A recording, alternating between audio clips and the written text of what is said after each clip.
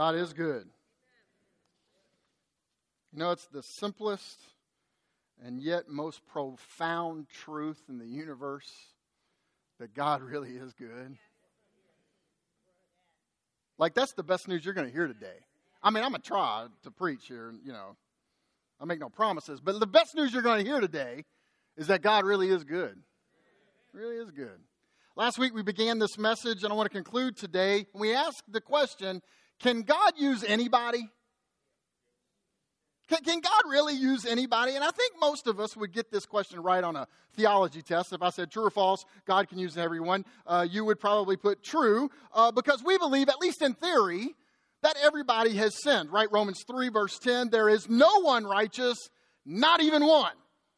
Right? Paul goes, he says, there is no difference. There's no difference between Paul and me and you. There is no difference, for all have sinned and fallen short of the glory of God. And finish the sentence. A lot of times we quote it that far. Finish the sentence. And are justified freely by his grace through the redemption that came by Christ Jesus. Or Isaiah 53 says, we all, like not a quarter of us, not half of us, not most of us, we all, like sheep, have gone astray. Each has turned to his own way, and the Lord has laid on him, that is Jesus, the iniquity of us all. So we understand the ground is level around the cross. We get that. We assert our affirmation of that, and yet we buy into what we called last week the pedestal syndrome. And we would never actually say this with our lips, right? We just begin to slightly believe this, that God only uses the smart people, or the educated people, or the good-looking people, or the trim people, or the financially sound people who've never had any credit card debt. God only uses the people who've never had a bad thought, who's never had a word that begins with an F pop into their mind when they're cut off in traffic. That's the only people God uses. God never uses people who've made mistakes. And the problem with that is that when we begin to believe it, we don't articulate it, but we begin to believe it in our hearts, what happens is it paralyzes us to believe that God can use us or will use us. And so last week what we discovered is that Jesus not only welcomes, but he heals and he uses broken people. In fact, that's the only kind of people Jesus uses, because that's the only kind of people there are. Broken people. And then we looked at a story last week in Mark chapter 5 of what we called the most unlikely person that Jesus would ever use. We met this guy. Jesus, remember, he gets out of the boat. He's in a Gentile area, so he's going to meet some Gentiles. And this guy comes up to him who is nameless, naked. I mean, that would be weird. He's demonized. That's even weirder. He's living in the tombs, which means he's living in a place of death. He's in a place of isolation. He is self-destructive. He's in constant anguish. He is a hopeless man in a hopeless situation. And then he encounters Jesus. And when you encounter Jesus, it changes you. And Jesus never leaves people the same way he found them. And this man is dramatically and miraculously transformed. And then we get to the crescendo of the story, because the story's not about the legion of demons. The devil never gets center stage in the Gospels. Have you ever noticed? He's definitely a player on stage. He's an actor on the stage, but he's never center stage, because it's not about the devil. It's about Jesus. So the crescendo of the story happens in verse 18 as Jesus was getting into the boat, because the people had said, we need you to leave because you're costing us money. Right? The demons went into the pigs ran into the water. We want you to leave. So Jesus is getting in the boat. The man who had been demon-possessed begged to go with him. Jesus did not let him, but said, go home to your family and tell them how much the Lord has done for you and how much he's had mercy on you.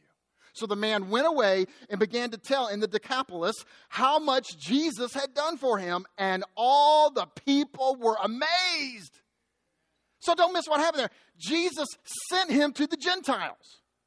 So way before Paul was declared to be the apostle to the Gentiles, this man, who moments ago had no name, no clothes, lots of demons, he's screaming, he's cutting himself, he's acting like an animal, a man that you and I would have said is unqualified.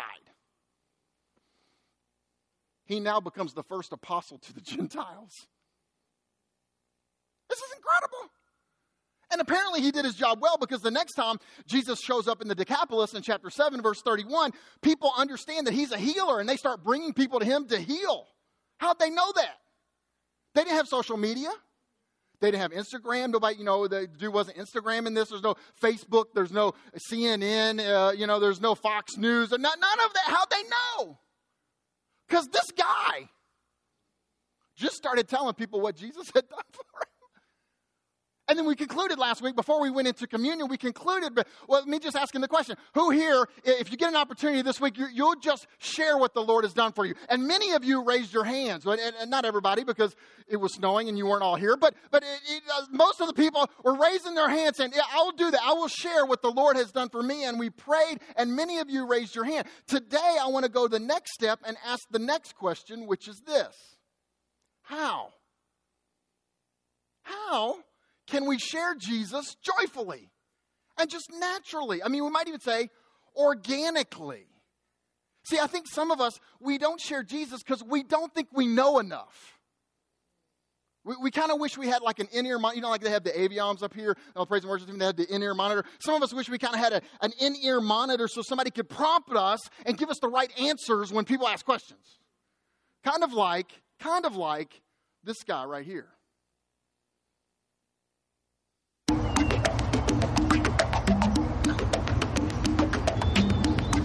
So, if you died today, do you know where you'd go? A cemetery? After that. I mean the afterlife. Guess not. Well, the Bible says that all men have fallen shorts, but you can still be saved if you burn up your wicked sleighs. Turn from your wicked ways, you idiot. You're an idiot. You just called him an idiot. You're not an idiot. Jesus loves you. But if you fuss with your spouse and believe in Pop-Tarts... Believe in your heart. Look, tell him all his sins will be forgiven. Your sins will be forgiven. I think a bird just pooped in my coffee. God could forgive me of my sins? Can you believe that? No way. Must have been a pelican. I thought no sin was so bad that he can't forgive. It's filled up my mug. That's a big load of poo. Now you can share the gospel without the inconvenient hassle of actually learning it yourself. Hello, dope. Okay, so maybe that doesn't work so well, okay? But I still think a lot of people have some anxiety about simply sharing what Jesus has done for them. I mean, just this week I looked up on one of my bookcases. I got a few bookcases in my study. And just here's some of the titles in the evangelism section on my own bookcase, actual titles. Here's one: Share Jesus Without Fear. So the implication is it's a scary thing, right? To share Jesus. Or here's another one, actual title: Evangelism Made Slightly Less Difficult. Not easy, but slightly less difficult. Or here's another one: Evangelism for the Faint-Hearted. These are actual titles on my bookshelf. The assumption is it's hard to share Jesus. It's scary to share Jesus. And I want to ask the question, why is it so hard? Well, I think at least part of the answer to that is that we try to avoid the E word, evangelism, right? Because we've made it into something that's divorced from our normal way of life. We've made it into a system or a program or something you need special training for, so that it's unnatural now. It's not organic. We kind of think when somebody says the word evangelism, we think of cold calling somebody or arresting someone at the mall, like they're just trying to go shopping. And you're like, do you know if you were to die tonight where you would spend eternity? And they're like, I just wanted a pretzel. I just wanted... And because we think of evangelism that way, it's foreign, it's unfamiliar. And because of that, we get this sort of anxiety building up because it's not natural. And because of that, our witness for Jesus isn't very winsome. And that means that people who don't know Jesus dislike evangelism more than we do. Becky Pippert wrote a famous book some years ago called Out of the Salt Shaker and Into the World. And she said this, and I quote, "Christians and non-Christians have one thing in common. They both hate evangelism." It's true. So here's what tends to happen. We tend to keep our mouth closed. We just don't share Jesus. And that's happening more and more in our culture. I was listening to a podcast just this week by Timothy Keller entitled Sharing the Joy We Have in Christ. And he kind of did, and Keller's so good at this kind of historical analysis, and he broke it down this way. He said, about 80 years ago, there was a social pressure for us to go to church. Like, no, for the kids who are in here, I don't remember that. I'm not 80. But 80 years ago, there was like this social pressure to go to church. So he tells a story. Peter Drucker, who's like the management guru, the leadership guy, anybody's in leadership probably got a Peter Drucker book on their bookshelf. He said things like what gets measured gets managed, things like that. In 1937, Peter Drucker moved from Europe to New York. I think he took a position at NYU. When he moved there, he wanted to buy a house. He was going to get a mortgage, so he talked to a banker. And the banker had a bunch of questions because some things never change. But with all due respect to all the bankers on the front row, but the banker asked this question. He said, "What church do you go to?" And Peter Drucker replied, "What does that have to do with a mortgage?" And the banker said back to him, "Well, if you don't go to church, why should I give you a mortgage?" In other words, how do I know I can trust you if you don't go to church? That was 1937. We don't live in 1937. Where there's been this movement socially. 30 or 40 years ago, when I was a young guy, there was something more of like a live and let live sort of attitude. So that when I was a kid, I remember my neighbors, they thought, people of faith were a little bit backward, but they thought we were good for society. They liked our ethics. They thought our doctrine was silly. I mean, Jesus died on a cross, rose from the dead. Come on, man, give me a break. But they were impressed with our ethics. They liked the Sermon on the Mount. They like doing to others as you would have them do unto you. They kind of thought that was good. And so they thought, church is good for society. So if you want to go to church, that's fine. Live and let live. You go to church, it makes society a little bit better. We don't live 30 or 40 years ago. We live now, where increasingly, this is slow, but increasingly, people of devout Christian faith are seen as so narrow, so exclusive, that we're now seen as bad for society. Our ethics are no longer admired. Have you noticed? We're not even seen as good citizens anymore, so that now there is a social cost in becoming a Christian.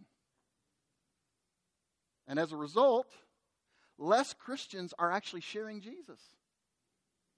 Because there's a cost. So we're just keeping our mouths closed. And here's what's ironic about the whole thing. Our culture is now actually more like the first century. The 21st century is more like the first century than any other century in between.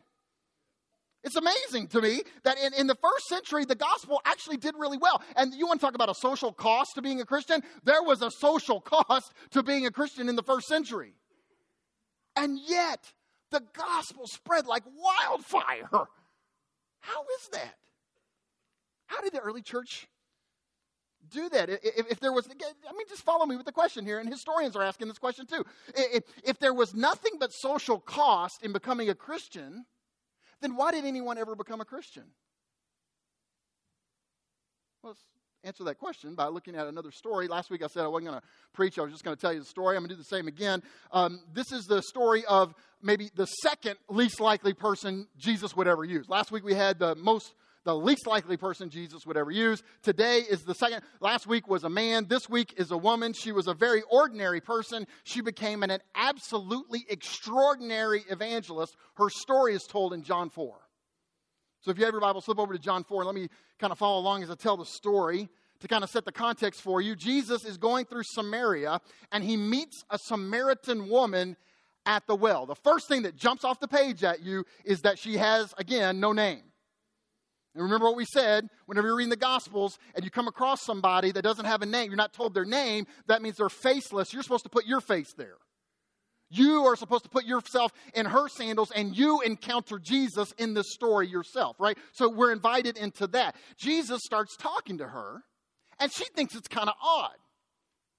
And culturally, it was odd because she's a woman. She's a Samaritan. More about that later. She's living in an immoral lifestyle. Jesus knows all of that, and he offers her the water of life. Let's pick up the story in verse 15. The woman said to him, "Sir, give me this water so that I won't get thirsty and have to keep coming here to draw water." He told her, "Go, call your husband and come back." "I have no husband," she replied. Jesus said to her, "You are right when you say you have no husband. The fact is you've had 5 husbands, and the man you now have is not your husband. What you said is quite true." "Sir," the woman said, "I perceive that you're a prophet." Which is kind of like the understatement, right? It's like somebody reads your mail. "I feel like you might be a prophet." And then we have a little debate over worship. And here's what she says, verse 25. The woman said, "I know that Messiah, called Christ, is coming. And when he comes, he's going to explain everything for us. He's going to clean up this whole mess." Then Jesus declared, "I who speak to you am he." Now, don't miss how mind-blowing this is. This is the first time in the Gospel of John that Jesus reveals himself that he is the Messiah. Now, other people have said, "Behold the Lamb of God who takes away the sin." Those things have happened. But this is the first time Jesus says, "I'm the guy." And he says it not to a large crowd. He says it not to a crowd of law-abiding Jews, but to a single, immoral Samaritan woman. Don't you love Jesus? Oh, he's so unlike us. Verse 28. Then leaving her water jar. That was what she was there for. It was her purpose, to get water. Leaving that behind, the woman went back to the town and said to the people, "Come, see a man who told me everything I ever did. Could this be the Christ?" They came out of the town and made their way towards him. Verse 39. Many of the Samaritans from that town believed in him because of the woman's testimony. "He told me everything I ever did." So when the Samaritans came to him, they urged him to stay with them, and he stayed 2 days. And because of his words, many more became believers. They said to the woman, "We no longer believe just because of what you said. Now we have heard for ourselves, and we know that this man really is the Savior of the world."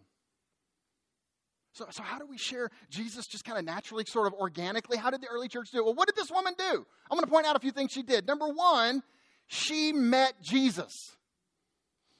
Now, I know some of you are thinking, really? That's your first point? That's as profound as it gets? Listen, I am crescendoing right now. You better get this, right? This is actually profound if you'll think about it. This woman realizes that even though she's an outcast, even though she's living an immoral lifestyle, even though she doesn't deserve it, and even though Jesus knows all of that about her, he offers her the water of life. Now to get how radical this is, you kind of sort of have to know something about the first century in the ancient Near East. The culture in the ancient Near East was at least 3 things. Number one, it was patriarchal. Okay, so the guys were in charge. And so normally, if a guy runs into a man and a woman run into, at a well, the guy's going to say, "Woman, give me some water." Don't any guys ever talk like that to any woman ever now. Unless you want to be punched in the throat. Don't do that. I'm just telling you how it was, okay? It was a patriarchal. And yet, Jesus takes and speaks to this woman with respect, with dignity, with honor. Not only is it a patriarchal society, it's a racist society. In that society, Jews considered Samaritans half-breeds. They didn't worship in the right place. They didn't worship in the right way. They didn't have all the scriptures. In fact, if you read the literature of the time, most Jews thought the only reason the Samaritans were even around anymore was 600 years earlier, they weren't even good enough to be carried into slavery. So it was racist, and yet he stops, and he's not just talking to a woman, he's talking to a Samaritan woman. It's not even that. It's a moralistic culture. It's a patriarchal, racist, moralistic culture. So no self-respecting rabbi would ever be caught talking to a woman who was living with somebody. And yet Jesus stops, and he offers her the water of life. So the woman then, when she goes to tell her story, she says, "Come see a man who told me everything I ever did." In other words, he knows everything about me. He has seen me all the way down to the ugly, repulsive bottom of my soul, and he still loved me. He still loved me, and he offered me life. Do you realize that's what God has done for you? I am the Samaritan woman. I'm not a woman. Just occurs to me that's probably not a smart thing to say. But I'm a lot like her. You are a lot like her. You didn't do anything to deserve salvation. Do you know that? I mean, maybe you haven't met Jesus. If you haven't met Jesus yet, like this lady, I invite you, like this lady, to just meet Jesus, because he knows everything about you. He knows all those deep, dark secrets, and he still came for you to offer the water of life. And you didn't earn it. It's a free gift. Never, ever lose sight of that. A couple years ago, I was reading a story with Robert Morris. He's a pastor down in Texas. And he's a guy who's a real generous guy, and he's given away a lot of things. He's given away not just money, but cars. And on 2 occasions, he's given away his house. Can you imagine? His wife comes home, and he says, honey, I gave away the house today to some people who didn't have a house. So somebody interviewed her and said, how did you feel about that? She said, how did I feel about that? I felt great about that. And they're like, your husband gave away your house? You felt good about that? She said, listen, you didn't know him before he knew Jesus. I was married to him before he knew Jesus, and he was on drugs, and he said, listen, I'll take the Robert who knows Jesus, who's given away our house, any day. And they asked her, so why do you think he's so generous? And I'll never forget what she said. These were her words. She said, he never got over being saved. He never got over it. I mean, the guy's he's walking around for years, even to the day, going, I am the least likely dude that would ever get saved. I deserve it the least. And he just never got over it. You know, I think the Apostle Paul was that way. He said, I used to persecute, I killed Christians. And he said, I was the chief among sinners. It's amazing. I don't think he ever got over it. I hope we never get over it. And if we have gotten over it, I hope we realize what we're mistaken here. To be remembered, what in the world? I am the least likely guy. You know, David felt that way. David, in Psalm 51, he was praying, after he had been in sin, and he was repenting. And he says this, after he's doing all this repentance, he says in verse 12, restore to me the joy of your salvation. And the very next verse, he says, then I will teach transgressors your ways. Do you see what he's saying? He's saying that sharing your faith is just an overflow. It's a natural, organic overflow of the joy of your salvation. See, I think sometimes we keep our mouths closed because we've forgotten the joy. Oh my goodness, we forgot. We forgot that. Do you remember the joy of meeting Jesus? Do you remember what it was like when you realized, oh my God, he's forgiven me? This morning I was thinking about this. We're singing that holy, holy, holy. And there are times that I get more concerned about what you guys think of me than a holy God who sits on his throne.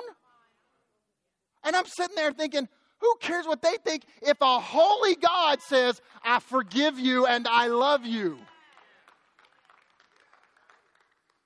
Listen, if you're having trouble sharing Jesus, maybe just pray David's prayer. I mean, that's why he wrote it. It's okay to plagiarize the Bible when you're praying. Not in general. Don't plagiarize in general. But it's okay to pray that prayer. Maybe if you're having trouble just sharing, just say, Lord, restore to me the joy. Let sharing Jesus just be, I got this joy on the inside. It's unbelievable. I'm the least likely convert imaginable. And it just overflowed. This woman's just sharing joy with her family and her friends and her neighbors. Number 2. She was real. Did I mention this was going to be a really simple message? I can't remember if I said that or not. No? Okay, well, this is going to be a really simple message. She met Jesus, number 1. Number 2, she's real. This is just an ordinary woman in being transparent and honest about who she is and what she's experienced. She doesn't know very much right now. She knows very little at this point in the story. She's not an expert. She just says, he told me everything I ever did. In other words, look what he's done for me. Like the guy last week in Mark chapter 5. Go tell him what Jesus has done for you. And listen, she isn't talking about substitutionary atonement. She doesn't know what that is. She's not talking about the incarnation. She's not talking about the philosophical nuances of the doctrine of the Trinity. She doesn't get. And listen, I think all of that's important. I think apologetics is important. I think doctrine is important. But she doesn't know any of that. She's just saying, here's what Jesus did for me. It's kind of like in a few chapters later in John, there's going to be a guy who was born blind, and Jesus is going to heal him. And the Pharisees are like, come on, tell the truth now. Tell the truth. We know he's a sinner. And the dude says, listen, whether he's a sinner or not, I don't know. But here's one thing I do know. I was blind, and now I see. I'm just telling you what he did. She's just honest about what happened. Another way to put it is this. She isn't hiding who she is from her friends. Jesus has affected her, and she's just sharing that. Listen, if you're a Christian, and Jesus affects how you live, if Jesus affects your values, if he affects your priorities, if Jesus affects how you spend your time, how you spend your money, if Jesus is central to your life, central to your decision making, the only way for people in your life not to know it is if you hide it. It's not a matter of training. It's not a matter of knowledge, it's a matter of character. Are you willing to just let people see who you really are? Are you willing just to be honest and say, this is who we are. This is who I am. I've been affected by Jesus. This is who I am. See, because when you love something, you talk about it. You talk about it. I was reading a book the other day, and the guy was talking about he was at church or something. And he's standing there, minding your own business, like you do sometimes at church. He's minding his own business. And this one woman walks over to the other woman, and who was her apparently a close friend. And she said, hey, come here, smell my hair. And he was like, what in the world? Because guys don't do that. Right? If Joel after church says, hey, Tim, smell my hair. I'm like, whoa, bro. Little personal space here. But what was she doing? She had some new product that she was excited about. So she went to her friend and said, smell my hair. She wanted to share. Why? Because if you love something, you talk about it. If you love somebody, you talk about them. If you and I sat down and we talked, and it wasn't a counseling situation, so you were asking me actually questions about me, and we were just being open and honest, I'm going to talk about my family at some point. I'm talking about my wife, my kids, my dad, my mom. If we're sitting there talking, we're going to talk about New Life Church. Because I love New Life Church. I'm giving my life for New Life Church. Yeah, we're going to talk about it. If we talk long enough, I'm going to quote C.S. Lewis. And we're for sure going to talk about Jesus. And why? Because I'm just being real. If I'm just being real, here's who I am, he's going to come up. Why? Because that's who I am. I'm just being real. Are you willing to let people know who you are? I know this isn't very profound, but it's powerful. This woman is just an ordinary woman with simple transparency. She just says, here's what Jesus did for me. Verse 39, many of the Samaritans from that town believed in him because of the woman's testimony. He told me everything I ever did.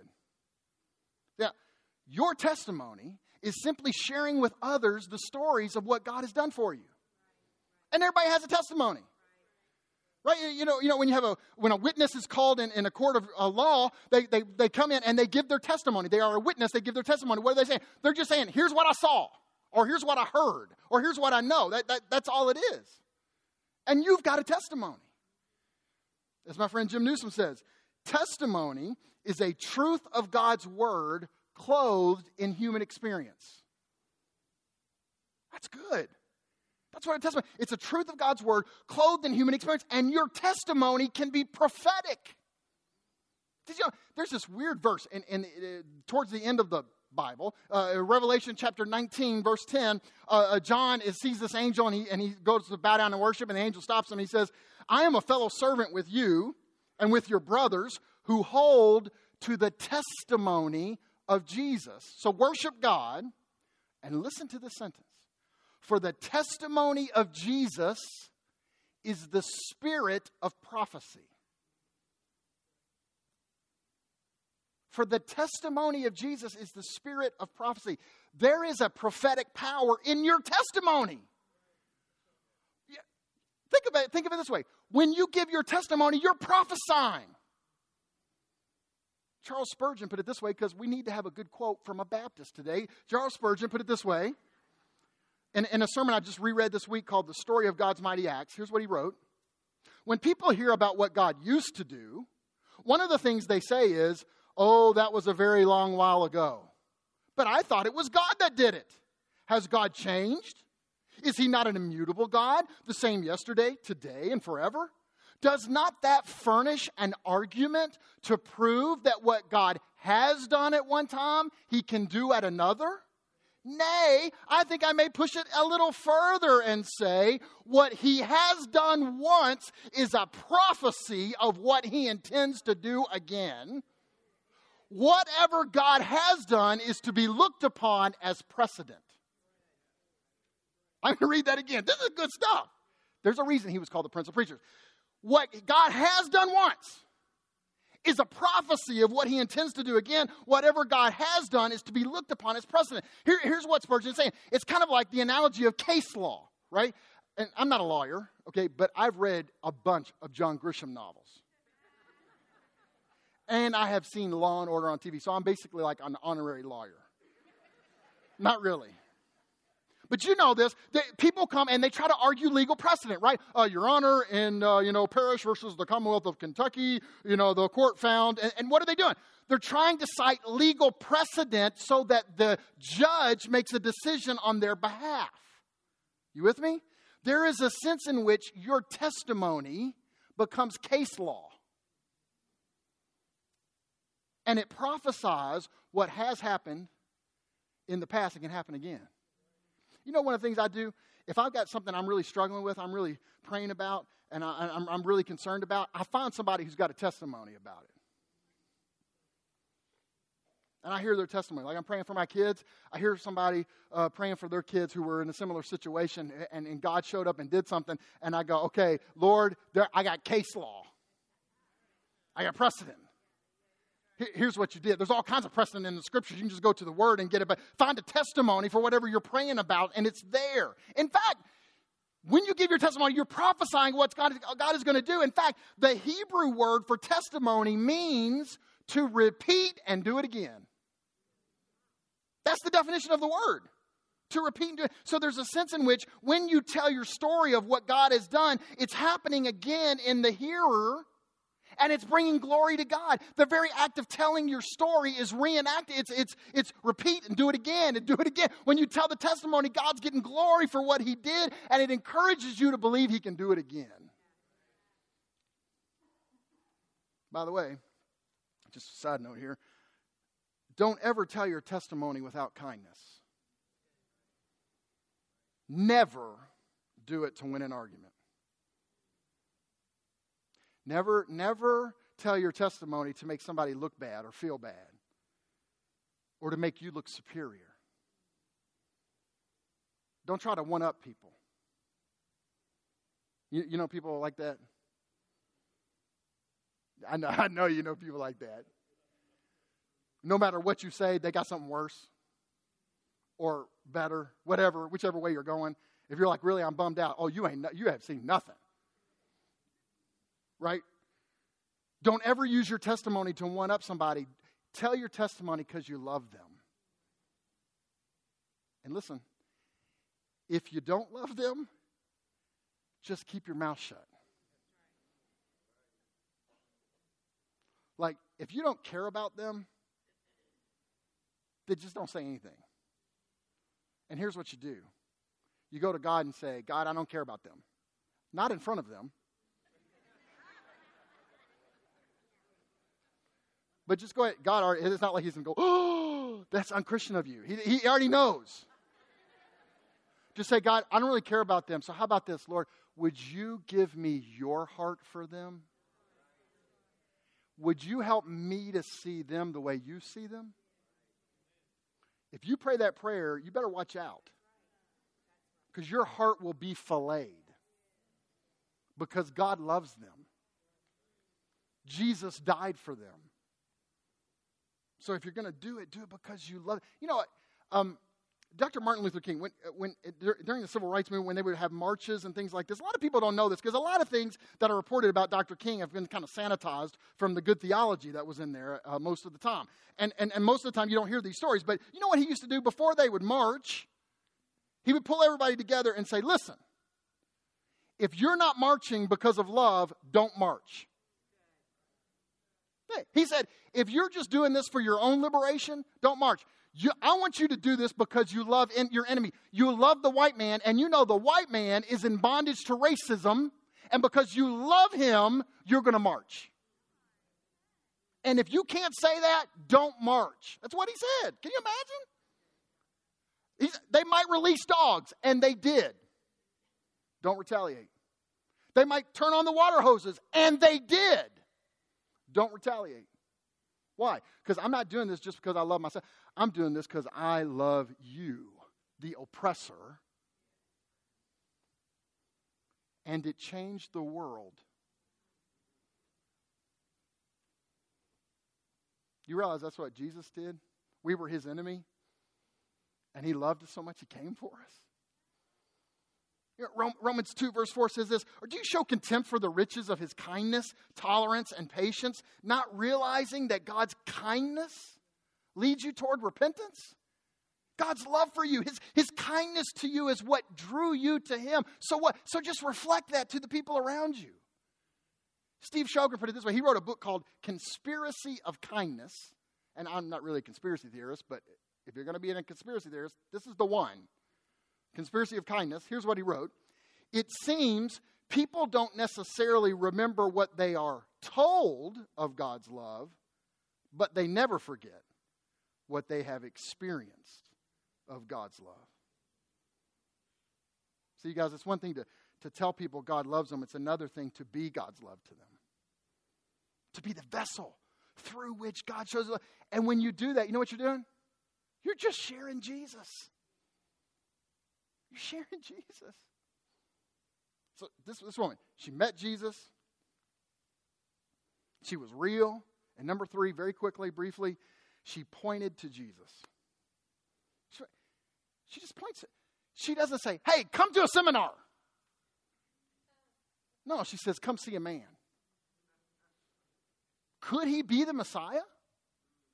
Right. Now I love this, actually, because she already believes he's the Messiah. She already knows he's the Messiah. But notice that even though she's being provocative, right, she's provoking them, she's respectful. Could he be the Messiah? What is she saying? Just come take a look at Jesus and see for yourself what he did for me. It's a winsome invitation. It's winsome. I just love it. Could he be the Messiah? Come on and check it out. I mean, listen, you guys, the way the faith spread in the first century when there was nothing but social cost to pay when you became a Christian. I mean, there was nothing you're getting out of this, right? In terms of socially, anyway. There's nothing you're getting out of this. The way the faith spread in the first century, please hear me out before you throw a rock, was not arguing politics. It wasn't. That's not how they should. There's nobody going, that Caligula guy, he appointed his horse to the Senate. What do you think about that crazy wackadoodle? You want to get saved? No, nobody did that. What about that Nero? The Nero, he wants to build a wall. I'll tell you what, no, nobody talked about that. What'd they say? I don't care who's emperor. I'm telling you who's king of the universe. Jesus, come meet Jesus. They didn't talk about, it was all about Jesus. This woman just says, hey, come meet this guy. It's what Philip did in early on in the Gospel of John when he says to Nathanael, I think we found the Messiah. And who's that? Oh, Jesus of Nazareth. And remember what Nathanael says? Can anything good come out of Nazareth? Do you remember what Philip says? He doesn't say, shut up, you goofball. I know you are, but what am I? He doesn't do stuff like that. What does he do? Come and see. Can anything good come out of it? Come see. Verse 42. They said to the woman, we no longer believe just because of what you said. Now we have heard for ourselves. And we know that this man really is the Savior of the world. She met Jesus. And maybe for some of you today is the day you're going to meet Jesus or meet him again. She was real. She just said, here's what the Lord's done for me. And she pointed people to Jesus. That's it. And you say, well, yeah, I mean, come on, that seems a little bit too simple. But that's what happened over and over again in the first century. This is how the early church spread like wildfire. It wasn't big name people. It was just normal. We're not even told her name. Just normal, everyday, ordinary people who simply lived a lifestyle of just organically sharing Jesus naturally. Just sharing Jesus joyfully. Look what he's done for me. And it changed the world. I wonder if it might not do it again.